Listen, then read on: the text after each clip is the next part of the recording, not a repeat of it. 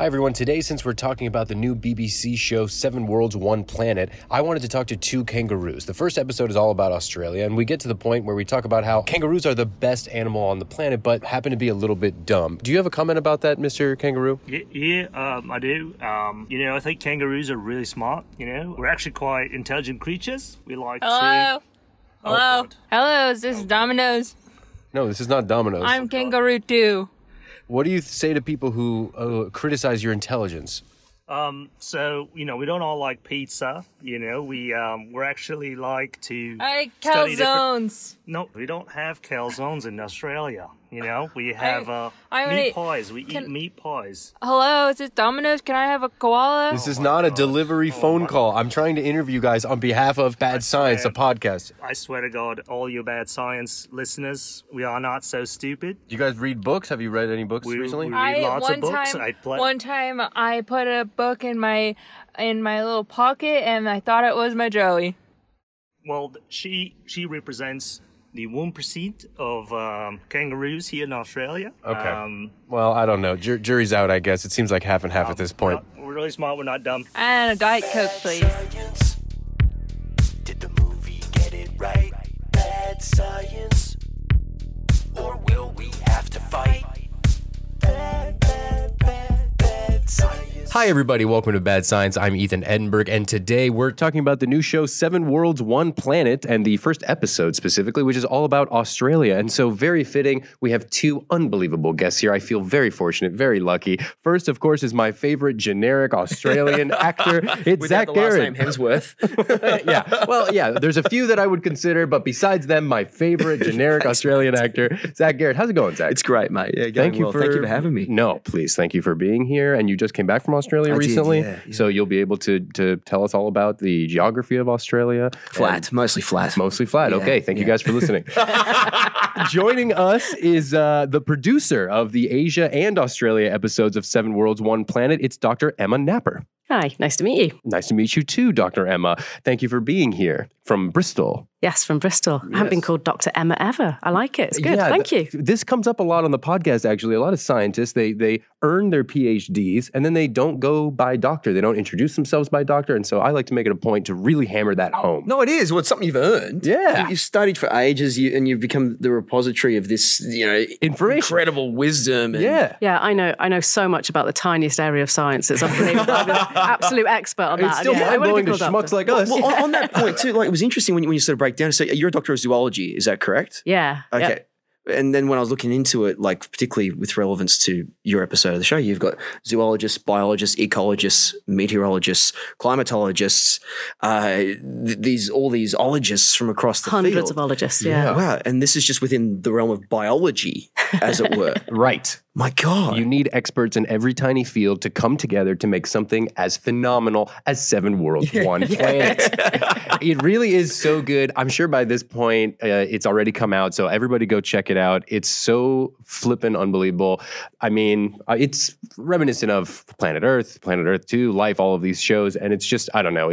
You guys capture stuff that has never been seen before on camera. I don't know. There's just so many. I don't even want to just throw things at you, but there were so many sections of this show that I just never had seen anything like it. We were talking very briefly about that huge bird, the cassowary. Cassowary. Yeah. I just didn't know that existed. Yeah. So for me, that was already mind-boggling. So just to get us started, how did you take an interest in this? I mean, were you just always into animals when you were young? How did you get involved? So I grew up in a city in England, in Manchester. So there was no grass or trees or anything like that. So I totally escaped into the Attenborough programs when I was little. I just absolutely loved watching them, and then would kind of pick up anything I could find on the street, like little ants and things like that, and take them into my house and be like, look, I've got animals.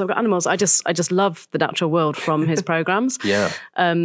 So yeah, he totally inspired me to then go on and study zoology, and then after a lot of begging to the BBC to let me come and join in with the fun. I eventually kind of got a week's work and then another week's work. And Wow. And so that's all it takes to work for the BBC, just begging, just weeks and weeks of begging. a PhD in a very tiny bit of science. 4 and years, being like, 7 years of study, is it? it was only 4. It was Four, only 4 okay, years 4 of years, study. okay. 4 years of studying, and then about 3 of those at least continuously begging, and eventually a chance to work. You just wear them down eventually. Yeah, eventually. Yeah. And so, and this has been in production for 4 years. Is that correct? It took 4 years to make this show? Yeah, so 7 Worlds, One Planet, 4 years from us being given our brief to the program coming out. So, Wow.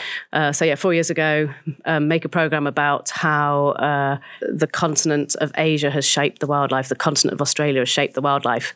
Go, and then Sure, easy. and then we No dramas. Yeah, sure. Yeah, so a third of the world's land, Asia, and so it was. They were both kind of really fun challenges, but Australia especially is the most wonderful country, and especially when you're not Australian and you land there and everything is different from the rest of the world. I mean, what a treat! I love that. I love that. And so, Zach, why is Australia so nice?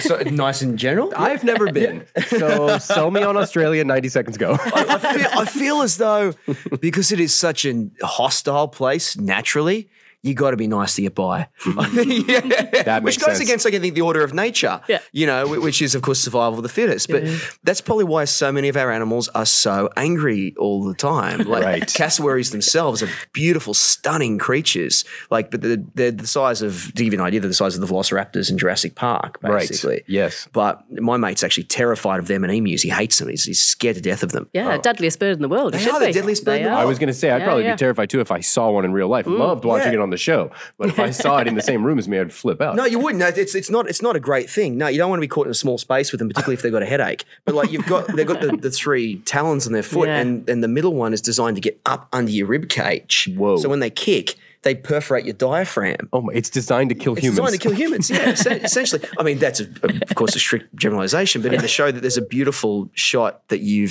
procured of them walking on the beach, and you're very close to it. How did you do that? How did you get so close to a bird with such a fearsome temperament, territorial temperament, I think is probably the right way to describe it. So he's a really special bird. And I think quite often it sounds like nuts, but these sequences come down to individual animals and a lot of research to find those animals. So he was a bird that we knew about because he does this little route every day where he walks down onto a beach and back again. Most of them live in the deep forest and don't do that, but he does this little route every day and happens to be near a campsite, and so he's kind of used to seeing people around, so he's not as scared.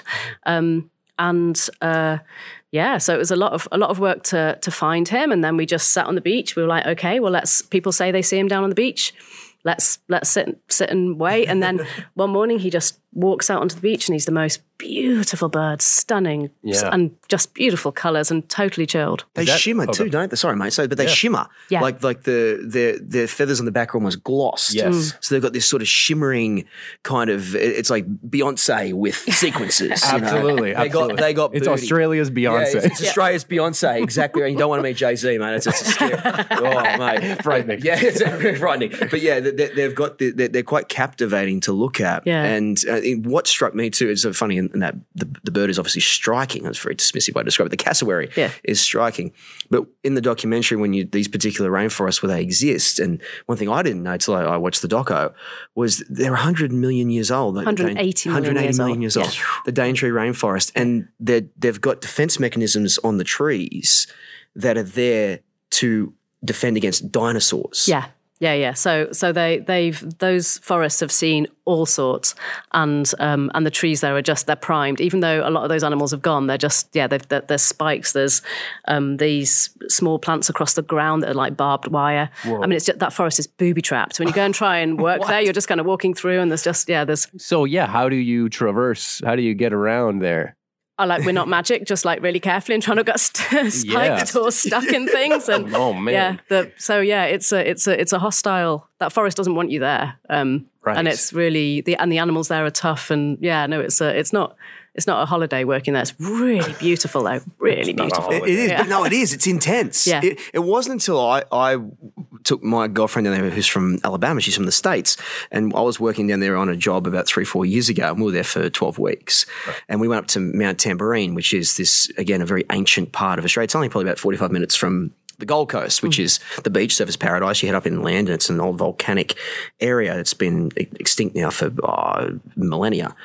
But it wasn't until I brought her there that you start to realize how much is actually around you. Because when you grow up with it, you talk about watching the wildlife docos in Bristol or in Manchester, and being drawn into that world and seeing what's out there.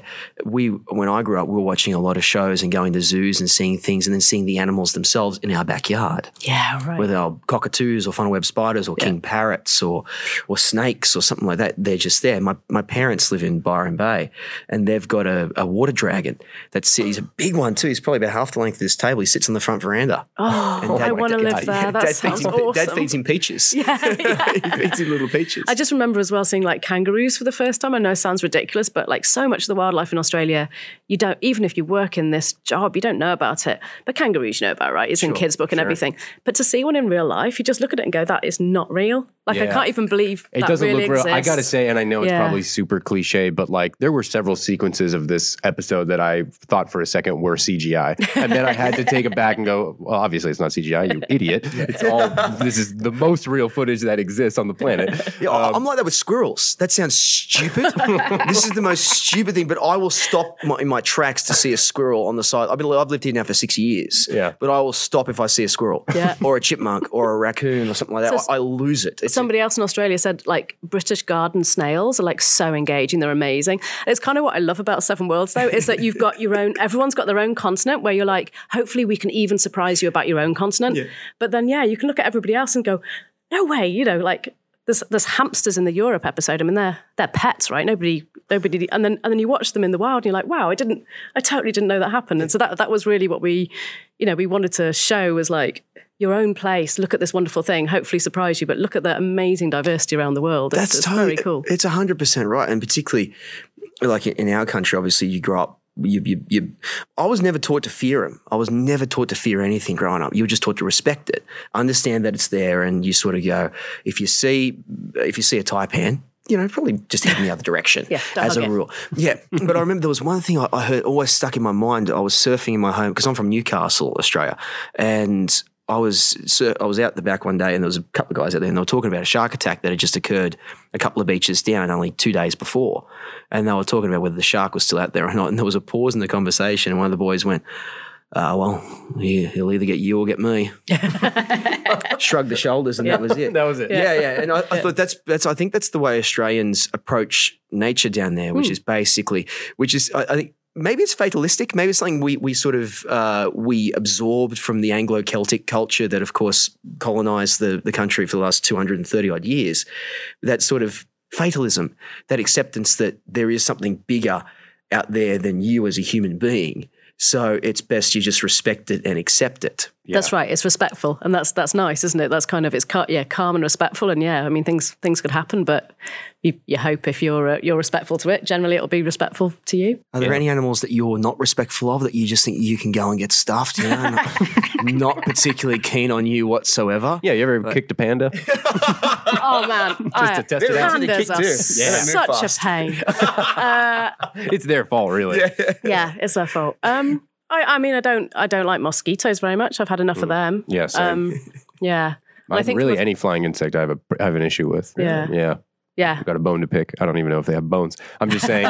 They do on the outside. Is that correct? Yeah. Exoskeleton? Okay, yeah. Okay, there we go. You've got an exoskeleton to pick with their thorax. Yeah, nice. Just rolls off the tongue. That's very common phrase. It's so smooth. Yeah. I wanted to ask you. You were mentioning how you got told that the cassowary was on the beach by somebody. Is that part of the pre-production process? Do you just go around and talk to people that are around and say like, hey, are there any neat animals I should go check out that I've never seen before? I mean, it's all the ologists you mentioned at the beginning. So we talk to lots and lots of different people before we go out. So a year speaking to hundreds of different people around the continents experts who live in the field and people who are studying it, and that's how we know that. And then quite a lot of the stories come out of like maybe a scientific paper, new papers, or then you. And most of the time, we go really like with a good idea of what to expect and with somebody with us who knows that animal, so we can help us read their behavior. Yeah. And then there's things like the dingo sequence where That was a great sequence. couldn't have been more different. It was that was just I was desperate to film dingoes. I don't know why. I just had this thing that they're such an iconic like Australian animal, and yet they hardly ever filmed. So so I was like, well, I could have maybe worked out if they hardly ever filmed. It's because they're impossible to film. But we just rang around a lot of places until we found there was this lovely ranger in Namadgi National Park who was just like, yeah, I saw dingoes. I was like, okay, that's enough to go on. That'll do. Let's go. I'll take you to him. Yeah, exactly. Yeah. Was that in a long time? Which national park did you say that's in? Namadgi. Namadgi, okay. Yeah, Wow, I was wondering. just outside Canberra. Yeah, I was going to say, because it looks like the Southern Highlands. It's almost, and I think, again, that's what your documentary does so well, is capture the geologic, well, sorry, I should say the geographic diversity of the country. Oh, man. Like there's that wonderful shot of the wombats in the snow, which is not something you often attribute with Australia, but when you consider there is an alpine, if you will, area. It's just kind of like, it's just sort of two things slightly pushed up out of the ground. Yeah. But that's obviously being very dismissive. But that area where you shot that kangaroo sequence and where the snow was with the wombats and things like that, that's where the fires have been. Yeah, right. Absolutely. Yeah, right on the edge of that. So that's, Kosciuszko National Park's been badly affected where those wombats are, and also the area where the dingo. All of those kind of drier areas. That's exactly where the fires are at the moment. Well, I know we are going to put a link, if you guys are interested, in the description of this podcast to where you can donate and try to help out with these fires, which is, please do everything that you can, because from what I've just seen on this episode, Australia is one of the most magnificent and diverse places on the planet. For sure. I didn't know I'm an idiot through and through, for sure. Nobody's denying that. You've started a podcast. I can't start a podcast. It's not that Can tough, you a Zach. podcast, Dr. Emma? No, I'm there not. you go. No, So, I can't do that. Let me peek behind the curtain here. It's not that tough. It's not that tough. But my point is, I didn't know that there was snow. I didn't know that the wombats, I remember they could only survive on like a little bit of grass for like weeks at a time. I thought that was fascinating. And then most of it, I knew that there was like a desert area of Australia, but I didn't know that so much of it is dry. I think I wrote down, it says rain hardly falls on 70% of Australia, and that there's literally like huge sections of it that are changing color, right? That they're like rusting because it's so dry. Yeah. Can you tell me about that? I found that absolutely fascinating. And I just remember the first time I flew to Australia, and you start flying, you can start seeing the desert and all the shapes down below, and then I fell asleep. Now 6 hours later, I woke up and there's desert still there down below. It's especially coming from the UK, which is, let's face it, tiny. Like Australia's desert is just absolutely unbelievable, and the way the animals survive there, it's just they're really, really, really hardy. Yeah, they're tough. Yeah, It really, is. really Yeah, it's unforgiving at times. There was only recently 2 weeks ago, people, because they always say if your car breaks down in the desert, don't leave your car, because you can see the car easier from the sky than they can you. Whoa. Yeah. So the car breaks down, they wander off and they die, and they're usually found within a mile or so of the car. Oh my God. And there was only a case of this recently where someone survived out there for 4 days. 3 people, there was a party of 3 people, 2 of them didn't come back and 1 did, because they went out to go and find Why them. were they driving in the desert? People, it's beautiful out there. It's Well, stunning. sure, Yeah, but- yeah. It's if you can survive. Yeah. It's part Survivor, But my girlfriend always says to me when she flies to Australia, she hears the Survivor theme in her head, like from the moment she lands at Charles Kingsford Smith Airport. Yeah. But my dad drove trucks for 30 odd years, and I used to go every now and then. I'd hop in the truck with him and go out and have a look. And he traversed a lot of the country.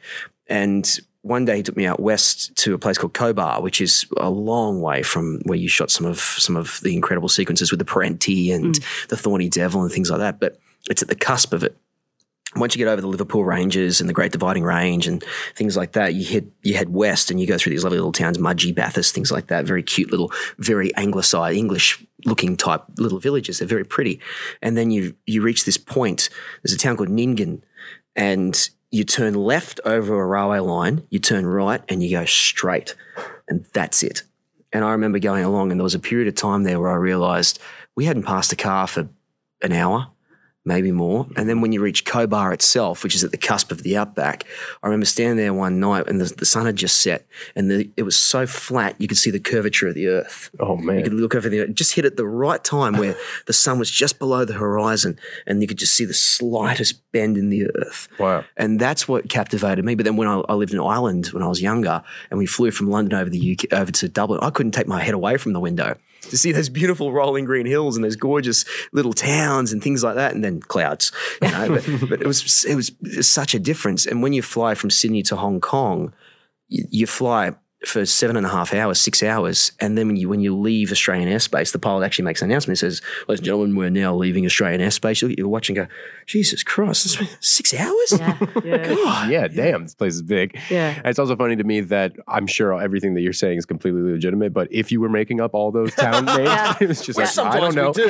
Yeah. You know, did you get the drop bear thing when you were down there? I mean, you're a doctor in zoology. Oh, drop bears, Did you get the drop? Did someone have the audacity to try the drop bear thing on you? Yes, they did. So this is this is the animal that lives in the trees that falls out and kills you. Is that what it is? That's correct. Right. Yeah. It's No, I quite did a get the drop severe bear creature. line. Yeah. What is this? This is something, I mean, I don't know if we're letting him in on a secret here. That's what I'm worried about. I don't want to blow it for... I mean, that's kind of the point of this podcast. Give me Australian secrets. That's what I want. There's a thing called a drop bear, which supposedly is, you know, obviously you got grizzly bears, black bears, things like that. This is a cousin or a relative within the koala family that lives up in the tree. Okay. And it actually falls down and grabs your face and suffocates you. What? Yeah. Well, I got told it chewed your face off rather than it'll have a suffocate you, crack, maybe. yeah. Yeah. That's frightening. These are quite serious creatures. I mean, I don't know what part of the... What do they normally eat?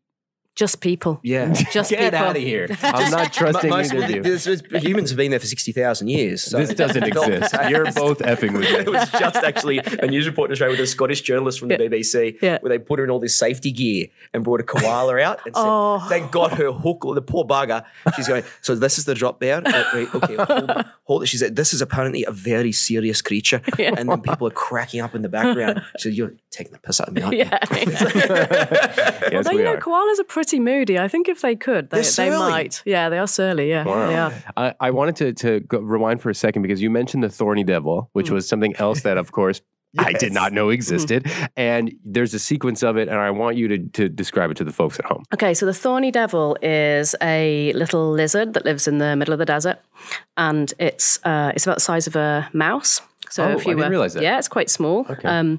And it's got a lot of, it's just very tough. It's very small, but it's very tough. And its special trick for surviving the desert is that it can basically suck water out of the sand. So when it does rain in the desert, you get these tiny little puddles. They're just like a millimetre deep, a couple of millimetres deep. And it puts in its foot and then sucks the water all the way up its skin, like a straw, all the way to its face, and then kind of... does a funny little gulp thing with its head and drinks the water from its sucking it up from its feet. And it's a very, very, I mean, it's just a hardy little animal, you know. It's they're kind of my favourite, the ones which are tiny, but I mean, like you say, people can't survive in the desert. This thing's fine, you know. I mean, it's a total superhero animal. Yes, I've never seen anything do that. A. No. B, it's designed by somebody who's like on mushrooms having a nightmare. The thing has like thorns, horns all over it. It just looks like no one would ever design something like this unless it's a defense mechanism. You don't want to mess with this thing, it seems like. But I couldn't believe how it just absorbs the water. How it just sucks it up through its feet into its mouth. I knew a drag queen in Sydney named the Horny Devil. Okay. Similar. Could she do used that? to take the stage dressed as like Priscilla Queen of the Desert as a thorny devil. Nice. Her stage persona was the Horny Devil. Is it a lot? Really brilliant. Is it like a much more well-known creature in Australia? She could absorb champagne like the Thorny Devil absorbs she water. sucks it up through her toes. But what you mentioned about evolution, that's really interesting. And I wanted to raise this point with you about the blue-ringed octopus. And this is one of my favorite creatures. And what I loved about this doco is you guys didn't necessarily go towards, the terrifying elements of the various creatures down there that have all the kinds of myotoxins, atraxotoxins, hemotoxins, neurotoxins. They've all got awful toxins in them. Some do, of course. Yeah. The blue-ringed octopus is the size of a golf ball and kills full-grown adults through this tetrodotoxin or something that it has in it. Can you explain the evolutionary purpose of a poisonous cephalopod? Wow. Didn't know you were going to be tested today. I'm just curious because like we're talking about isolation and evolution in isolation. Right. They mentioned that in the episode too, that that Yeah. Australian animals have evolved in isolation, right? Yeah. Because it used to be part of what was it called Gondwana. Gondwana. Yeah, Yeah. Gondwana land. But now they're alone. Yeah, yeah. I mean, the blue-ringed octopus. Why it's quite so poisonous? I don't know. I mean, there's absolutely buckets of sea creatures that have toxins like that. I guess it's quite a dangerous place to live. But I don't know why it's quite so feisty, because it's incredible. I mean, it's probably been doing that for however long now. It's like striking. surviving millions of years. And it's a horrible way to die too, because you're conscious while it kills you. Oh, Like, it stops you from breathing. So it shuts down all your voluntary Wow. muscles. so evil. Well, the only reason I know this is because my dad dived, and he was given a guidebook to creatures to avoid while you were diving. Yeah. And the blue-ringed octopus, they said you basically suffocate. It's on the front page of this book. Yeah, it's like, do not pick this animal up. Yeah. And it's they're beautiful. Like they glow bright blue. These are great things to put on your Instagram page. Yeah, actually, absolutely. when they're pissed off, they go this neon blue color. Whoa. It's like it's like Hollywood Boulevard on a Friday night. Yeah. And these things, but when they Which bite is a you- shame because it makes you want to go towards it more. and do the Star Tours. Yeah, but it's got this toxin in it that stops you breathing while you're fully conscious. Whoa. So and there's no antivenin. So the only way you man. can survive is just through CPR for 24 hours. Oh God. Yeah. It's like Goodness impossible. me. It's staggering, because I was curious about, because I've asked, there's a guy in Australia called Dr. Carl Krisanicki, who's a famous scientist down there, and he's like everybody's favorite science teacher from high school. And I asked him once about the funnel web spider and how the Atraxa toxin in this thing is not fatal to a border collie. Like Katie, who's Emily's dog, would get bitten, not a problem in the world, but a silverback gorilla would die within 30 minutes. Man, so weird. So Let's have an octopus on the show and we'll ask him. we'll ask him. So what's going on. is there any purpose to this? Do you think evolutionary wise, or it's just an accident? No, I mean, you mean, I mean, there's so many poisonous animals, because lots of things will want to eat it otherwise, and most of the poisonous things, or a lot of poisonous things, are bright colours to warn people. I don't know what particularly would have a go at the blue-ringed octopus, but I imagine any kind of big fish and stuff. Yeah, it must be shark a or defence something. against that. Yeah. But no, it's not sure, but it's a pretty beautiful animal. It's really beautiful. But yeah. All right, we're going to take a quick break and we'll be right back. The break is over. Here we go, back to the show about science. I also wanted to ask, there's a part that I loved in this episode where the bats, I don't remember what kind of bats they the were. flying foxes. Yeah, flying foxes, Yeah. where they all, there's like 10,000 of them, right? And like one by one, they just skim the surface of the water because they're thirsty, because of course, Australia's super dry and they just want some water. And so they skim the surface of the water with their bellies, with their little tums, and they get them wet, and then on their own will like drink the water from their stomach, right?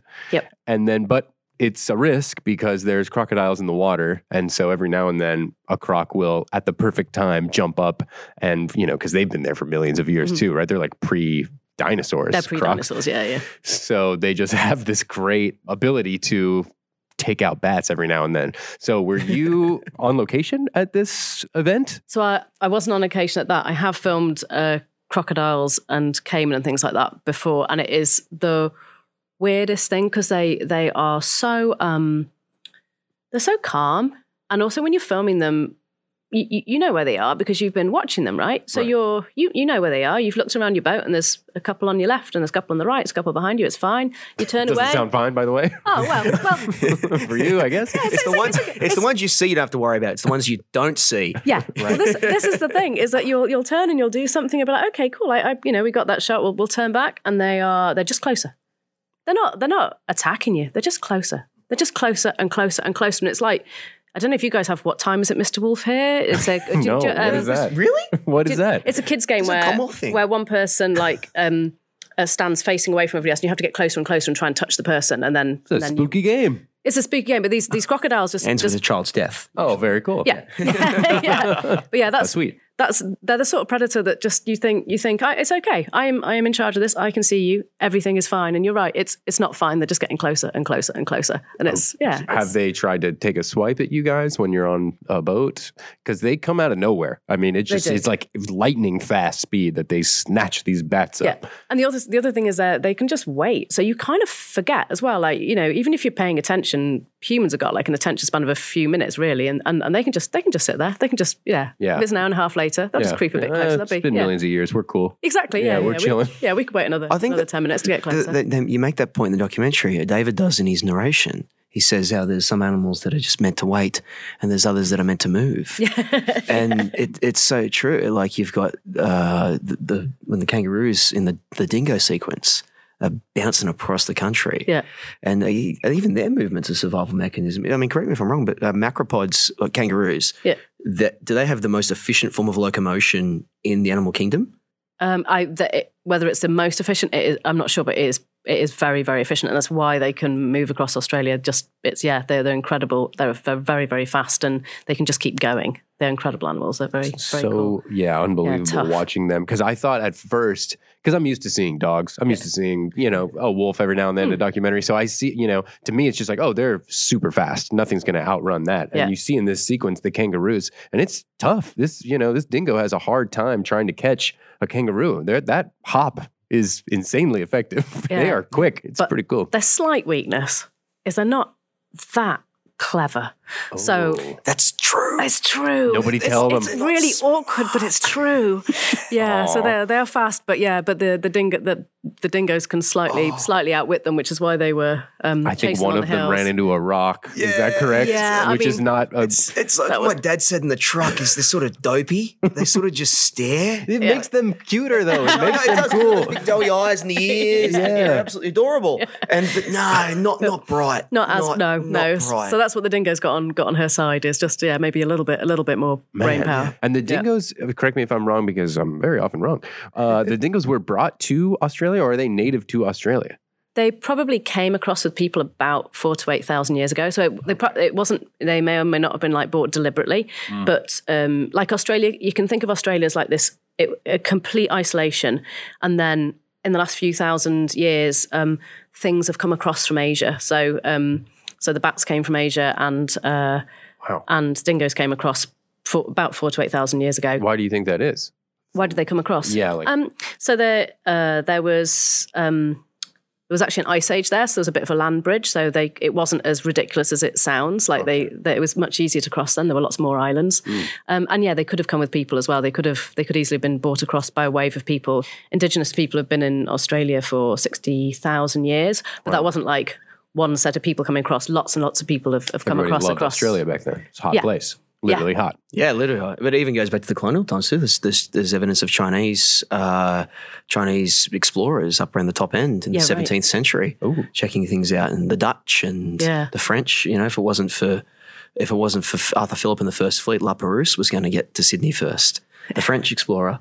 Okay, so where can we listen to your history of Australia podcast? I think you may know. Yeah, you know. I like this. Yeah, but it is. It's really interesting. And like I just finished working with an Aboriginal actor in Australia named Mark Cole Smith, whose nation's from the Northwest Cape, not far from where you shot that incredible sequence with the sharks, the Kimberley area. Yeah. It's obviously further in, but that section of Australia, which is massive, his nation's from up there.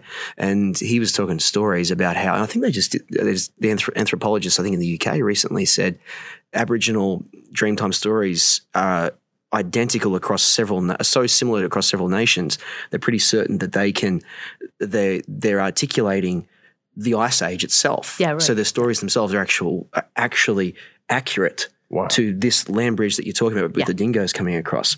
So their stories, their lineage, what's the word I'm looking for? I guess their storytelling reflects the actual Ice Age itself, going back 60,000 years. And you guys also had a thing that you said was 60,000 years old, the petroglyphs, right? Oh, The drawings on those rocks. Yeah. That was absolutely That was an awesome part of it. unreal. It's an incredible place up in northwest Australia. It's the longest, there's 1 million drawings on like this. It looks like a giant's thrown like marbles all over the landscape. And on each of the marbles is like a drawing going from 60,000 years until relatively recently. And it's just this amazing like catalogue of the animals that have been there. It's absolutely incredible, mind-blowing stuff. And I think hardly filmed before, and just really, really, really so grateful to get permits to work up there. It was very, very cool. I couldn't believe that I'd never seen that before. It just seems like that's a wonder of the world right there. Yeah. Is it called the Devil's Marbles? Is that what you're talking about up there, or is this? No, it's. That's my friend Brian. Devil's Marbles. His reputation precedes him. Yeah, he is pretty cool. No, it's a boulder field, but it's just incredible catalogue of all these like amazing animals. You're right, and it's those animals exist on the rocks. They exist in storytelling, but obviously they're gone now. Yeah, I was going to say there's one that was extinct, like it is extinct already, and then there's another one, I can't remember which, the Tasmanian devil, I think it was, that like could be extinct soon. Oh, the Tassie I don't know devils, where we're at on that. I don't know if you have an update for us, how many are left, but I thought that was really tough for me. I mean, I'm a sensitive guy, by nature. It's true. But that was a tough segment to think about this adorable creature that could be on its way out because we're a bunch of assholes. I guess, is that the right way to say it? Well, no, that's what I think has affected people so much with the fires. Has been seeing the effect on the ecology of the place. Right. But the devils have this awful facial tumor disease, which is spread, unfortunately, just through their natural behaviour. Is that correct? Where they fight each other? Yeah, it is. I mean, I feel like I could have picked one of 100 different animals in Australia to do this story on, but we picked the devil just because it. Just because I love it and it's cute. They're awesome. They are awesome. They're Yeah, great creatures. Yeah. But a lot of Australia's animals, all these amazing mammals, most of which like people will never have heard of, like quokkas and bettongs and all these different things, and they. People have pushed them into these tiny little pockets where they're only surviving in very small populations in tiny little protected areas. And that's why, from a wildlife point of view, that's why the fires could be so devastating, because we've pushed them through lots of different reasons into these tiny pockets. And if a fire goes through that now, that's that animal extinct. Jeez. And we've got some footage of an extinct animal in the program as well, which is just a piece of footage I remember seeing a number of years ago and just being heartbroken. I mean, why does it matter? But how sad to have lost such a beautiful animal. It's called the thylacine or Tasmanian wolf, but it's just a beautiful animal. I'm just gutting that we've lost it. It's just because it's so unique. I mean, it's such an amazing, that creature in particular, but if you think about, we talked with Johnny Keeling about losing a white rhino that he saw, and he was describing it to us. And again, it's just something that you can't replicate. There's no other, the fact that we don't have anymore or will not have anymore for the rest of time. Yeah. It just makes you feel really small, insignificant, and like a scumbag. Yeah. For not dedicating your life to saving all of these animals. Yeah. But you can. That's the thing. That's, Please save us. The Devil's Ark in the Barrington Tops. Did you come across the Devil's Ark in your time there? Yeah. What's Devil's Ark? The Devil's Ark. I know about Noah's Ark from my Jewish school years. This is slightly more animals, I would say. Oh, more animals. Yeah. That's even better. It's less monogamous. Let's describe it as that. Okay, I good. think maybe, yeah. No, the Devil's Ark is a massive initiative that's been undertaken not far from my hometown. Right, actually, okay. in the Barrington Tops. But I'd love to get your opinion on the Devil's Ark. Yeah, I mean, it's a breeding centre, isn't it? It is, yeah. So on the mainland, people are trying to do so much for the Tassie Devils, and Barrington Tops is absolutely the edge of it's on fire as well. So that's it's those little refuges where people are doing their hardest to protect the animals. They're very vulnerable at the moment, I think. Very, very vulnerable. And are there any plans to encapsulate most of Australia in a fireproof dome? Or how does that... I'm thinking on my feet here, guys. I'm trying to solve this now. Yeah, so like one big fire blanket, just there one you go. huge fire blanket dome. Wish we had one. I mean... It's a good plan. Yeah. Okay, thank you. No, I don't think it works. I mean, it sounds practical. Can't be any worse than what's been happening down there now. Look, it's funny. Like, you probably would have been told this when you were down there, but fire is so essential to the ecology of the continent. Without fire, some plants don't exist. Like the Banksia is a famous example of if it doesn't germinate unless it comes across fire. Okay. So and the Aboriginals, of course, used it for agricultural purposes over 60,000 years. There's a book called Dark Emu at the moment, which has recently been released, which goes really deep into Aboriginal agricultural practices to live off the land. And they were quite complex and quite sophisticated. So it's very deep. But these things are just absolutely unprecedented, and is, of course, an end result of climate change. And even down there, just speaking colloquially with people, just speaking in just passing, like my grandma's 86 years old, and when you chat to her, she goes, "Yeah, no, I don't know what this is. This feels strange." And This is new. yeah, a lot of people have been sort of you can just sense it down there. I don't know whether you had that experience when you were down there. Did you feel as though things seemed off? Did you have any sort of... Were you having fun, or was it the end times? Well, was it spring break, or was it, Revelations? Yeah. Yeah, I've been doing this for 13 years, and we are always getting told by people all over the world, this is not how it was, this is not how it was. Really? And yeah, absolutely. Yeah. And I think with Australia, it's slightly the canary in the cage in some ways, because it is very hot, it's very dry, it's dry, it's got hotter by a few degrees in the last few years. And what's crazy is, yeah, you're right, it does need a lot of the animals, some of the plants and the animals, they do need some level of fire to survive. And even in Australia, where that's true, they can't survive these fires. It's even though they've evolved with fire, this is beyond survival. And that's what makes it kind of crazy. Well, then may I ask the question then? And this is for a light-hearted comedy podcast. Oh, yeah. This might be, but I'm just curious. It always gets here. We were talking about the wombats earlier. Yeah. And there's been conversation, and this is just colloquial, and this is just simply hearsay and conjecture, and I don't know whether you as a zoologist would know anything about this, but there's stories of wombats who are quite...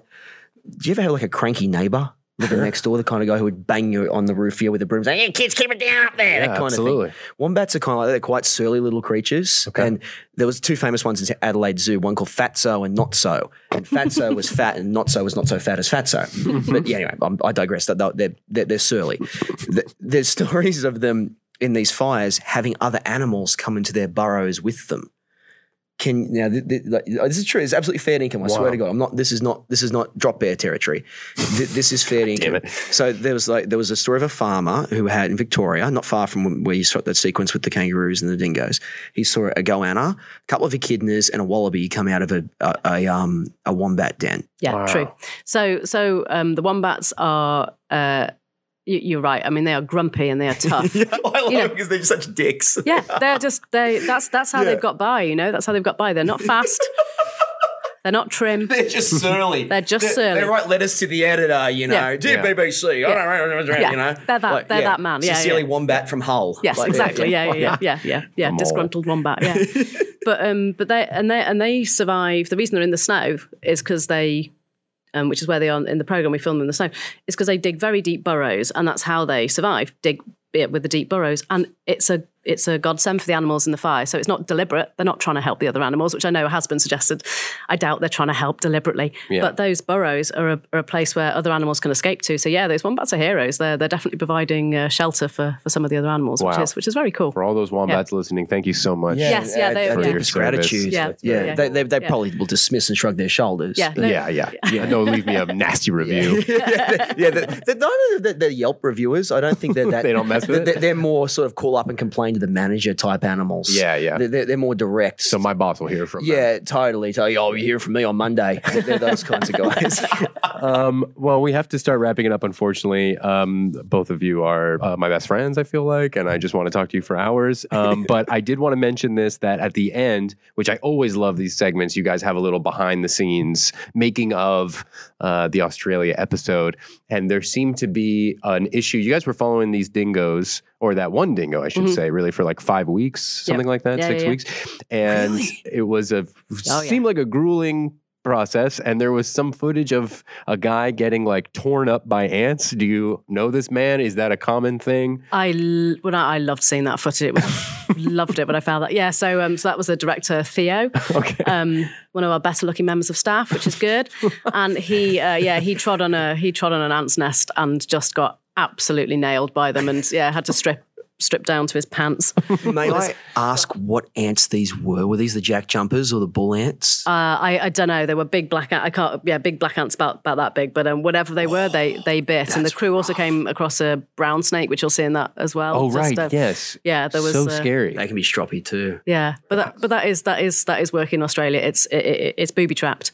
The animals are amazing, but it's just booby trapped with stuff like that. Did you have any difficulties or close encounter with an issue, an injury? Me personally? I mean, yeah. Yeah, no, I'm too hard for that. No, I was fine. Wow. Yeah. It's pretty impressive. I've been there enough times. Yeah, I'm sunburn. Good. Oh, yeah. A dodgy bear and stuff like that. Yeah. You got to avoid that 4X up in Queensland. Oh my goodness me, it's awful. Yeah, that's the worst thing that happens. That's the worst. Okay. But everybody's okay. Everyone's okay. Okay. Yeah, we're used to it. It's just part of the job. I got bitten by a huntsman. I've been bitten by a few things. Yeah. I had a huntsman under my shirt collar. You know the huntsman spiders? Yeah, right. Yeah. These are they look really angry. Whoa. And they're sort of like this. Okay. And they get up in your shirt collar. Yeah. And Mum used to hang our school uniforms up over the chairs at night, and they crawl up in your shirt collar. Yeah. They're Wait for you. They're about the size of a dollar note if they're really big. Whoa. And this one was not small. And I remember I felt the leg touch my neck, and I swatted it. And I pushed it so hard it bit me through my shirt. Oh, damn. I've had one encounter with those. It was a while ago. Somebody picked one up and I said, do those things jump? And he said no, and it jumped straight on my face. Oh, man. That's classic. They cause car accidents. They get in people's visors. Whoa. No, this is true. It's the seventh leading cause of car accidents in Australia is huntsman spiders. They get in people's cars. They get up into your visor. Oh, so and scary. it happened to me. I pulled the visor down, driving from Newcastle to Sydney one day for something, and it fell. It landed on my hand, and I threw my hand to the ground. I was like, far out! Chucked my hand like that. Yeah. Pulled the car over. Got it. I don't know why, but I rang my dad up and was like, "There's a huntsman in your car." He said, You bastard. what do you want me to do? You sick freak. Man, yeah, that's really scary. I mean, I'm scared of spiders in general, but if they were in my car, in my visor, I'd probably crash and kill a bunch of people. You just accept it. Yeah. Yeah. Is there, where should I go if I was to visit Australia? Where do you think is like, oh, you have to go to this place? For me, it's the rainforest. Yeah. It is. You walk in and you think, I know dinosaurs saw this. That's exactly what a dinosaur would have seen. Man. It's cool. But isn't I that love also it. the booby-trapped area you were talking about? Yeah, but that's the experience. That's part of it too. Yeah. Okay. You get got by stuff. You got to That's lose okay. at least one limb. Yeah, right, I think. yeah. Oh, to do it. jeez. Yeah. I think for me it would be probably because I'm a coast. I grew up on the coast, and probably Byron Bay area is really pretty. Okay. It's a stunning area. It's an old volcano there, Mount Warning. An old volcano was there, and it's ecologically it's beautiful and lush, but it's also really quite undeveloped still up there at the moment. There's no traffic lights for like 30 miles. Whoa, cool. So it's a very pretty spot. And the ocean, they're just getting killer whales back there now too. Oh, wow. They had killer whales there till the 1950s, but then the whaling drove off, they killed so many humpback whales and drove the killer whales off because their prey disappeared. Yeah, right. Yeah. But the whales are coming back so strong now, they've just sighted killer whales up there for the first time. And that means that there's less sharks now in Byron Bay. Oh, that's cool. Yeah, because the killer whales eat the sharks, and there's been a lot of there's been shark attacks up there. yeah. And there's Yeah. great whites there, they're big. But yeah, the killer whales are coming back, which So means... that's the next program: the killer whales versus sharks. Yeah. That Okay. sounds great. Yeah, that Yeah, sounds yeah. like something either the Sci-Fi Channel will have or Yeah. you guys. Yeah. Have. Yeah. Honestly, sounds like we should just kill a bunch of people. Now, hold on. I know that sounds violent. That sounds Look, bad. hear me out. Hear me out. I think it will save So a lot of you're animals. you're saying Thanos was right. I think he was onto something. Yeah, I do think, and we're gonna have him next week, so I am gonna ask him. No, but I do want to give you guys a plug section here. Is there something you'd like to tell people about? Something that you're involved with coming out? I think I'd love to hear you plug first, like with everything you have coming out. Well, definitely 7 Worlds, 1 Planet, Seven I Worlds, One presume. Planet. Yeah, 7 Worlds, 1 Planet. Please watch the series. Watch the Australia episode. Yes. I hope it's going to make you, laugh and cry and get involved. It's Absolutely. a very, very, very cool place. And the series explores the different continents, and you'll see a lot of stuff lot of new stuff, a lot of beautiful stuff, a lot of emotional stuff. It's one of the most amazing things that I've ever seen. I'm sure you feel the same way. It was just unbelievable, the series. It is. And we worked on it for 4 years, and I'll cry if people don't like it, please. No, everyone's going to love it, Emma. No, it's amazing. It's so, and no, by all means, and the reason you're portraying it this Saturday, and I found this in my research to come in here today was, and David Attenborough said it on his voiceover, is because of the fires. Mm-hmm. So this episode was supposed to take place further into the season, but because of the horrifying events that have happened down there, they've brought it forward just to show the diversity of Australia's wildlife. And that's right. So the fires aren't in the episode because they happened afterwards, but the episode shows the diversity of the country and what we might lose in the fires. Totally, yeah. Wow. No, my plug is that? Yes, please. I've got a movie coming out this year called Rainfall. Great. With Ken Jeong and Daniel Gillies, comes out in the middle of this year in cinemas. Okay, look out for Rainfall. It's a sequel to a movie we made called Occupation, which is on Netflix now if you want to have a look at it. So this one, Rainfall, will be in cinemas middle of this year. Great. And I've got another one called Seance coming out soon. That's what I did this year. I was in Australia working on Rainfall till the middle of December, and then we wrapped. I was surfing on the beach, and within 3 days, I was in Pennsylvania in the snow. And it was the first time in my life I'd ever seen snow. Oh, wow. It was amazing. So I went from like the height of summer down there was 106 degrees to 11 degrees Fahrenheit, for us with the metric system, shall we say, 40 degrees Celsius to minus 12. It was amazing. It was great. And your body passed out. Yeah, basically. I lost 3 fingers. And I've shortened my life by 3 decades. Yeah. I've noticed that one of your eyes just doesn't open now. So that's cool. Well, Zach, Emma, thank you so much for joining me, and we'll see you next time. Thank you very much. Thanks, mate. Bye. Bad Science is hosted and produced by me, Ethan Edinburgh. Our associate producer is Emily Feld. Our editor is Lucas Bollinger. And the executive producer is Brett Kushner. Follow us on Instagram at Bad Science Show. That's at Bad Science Show. Or feel free to send us an email, badscience@seeker.com. That's badscience@seeker.com. Let us know what you think about the show, any movies we should do in the future. I always appreciate getting your emails. And of course, leave us an iTunes review. That lets other people hear about the show. And I'll see you all next week. Bye.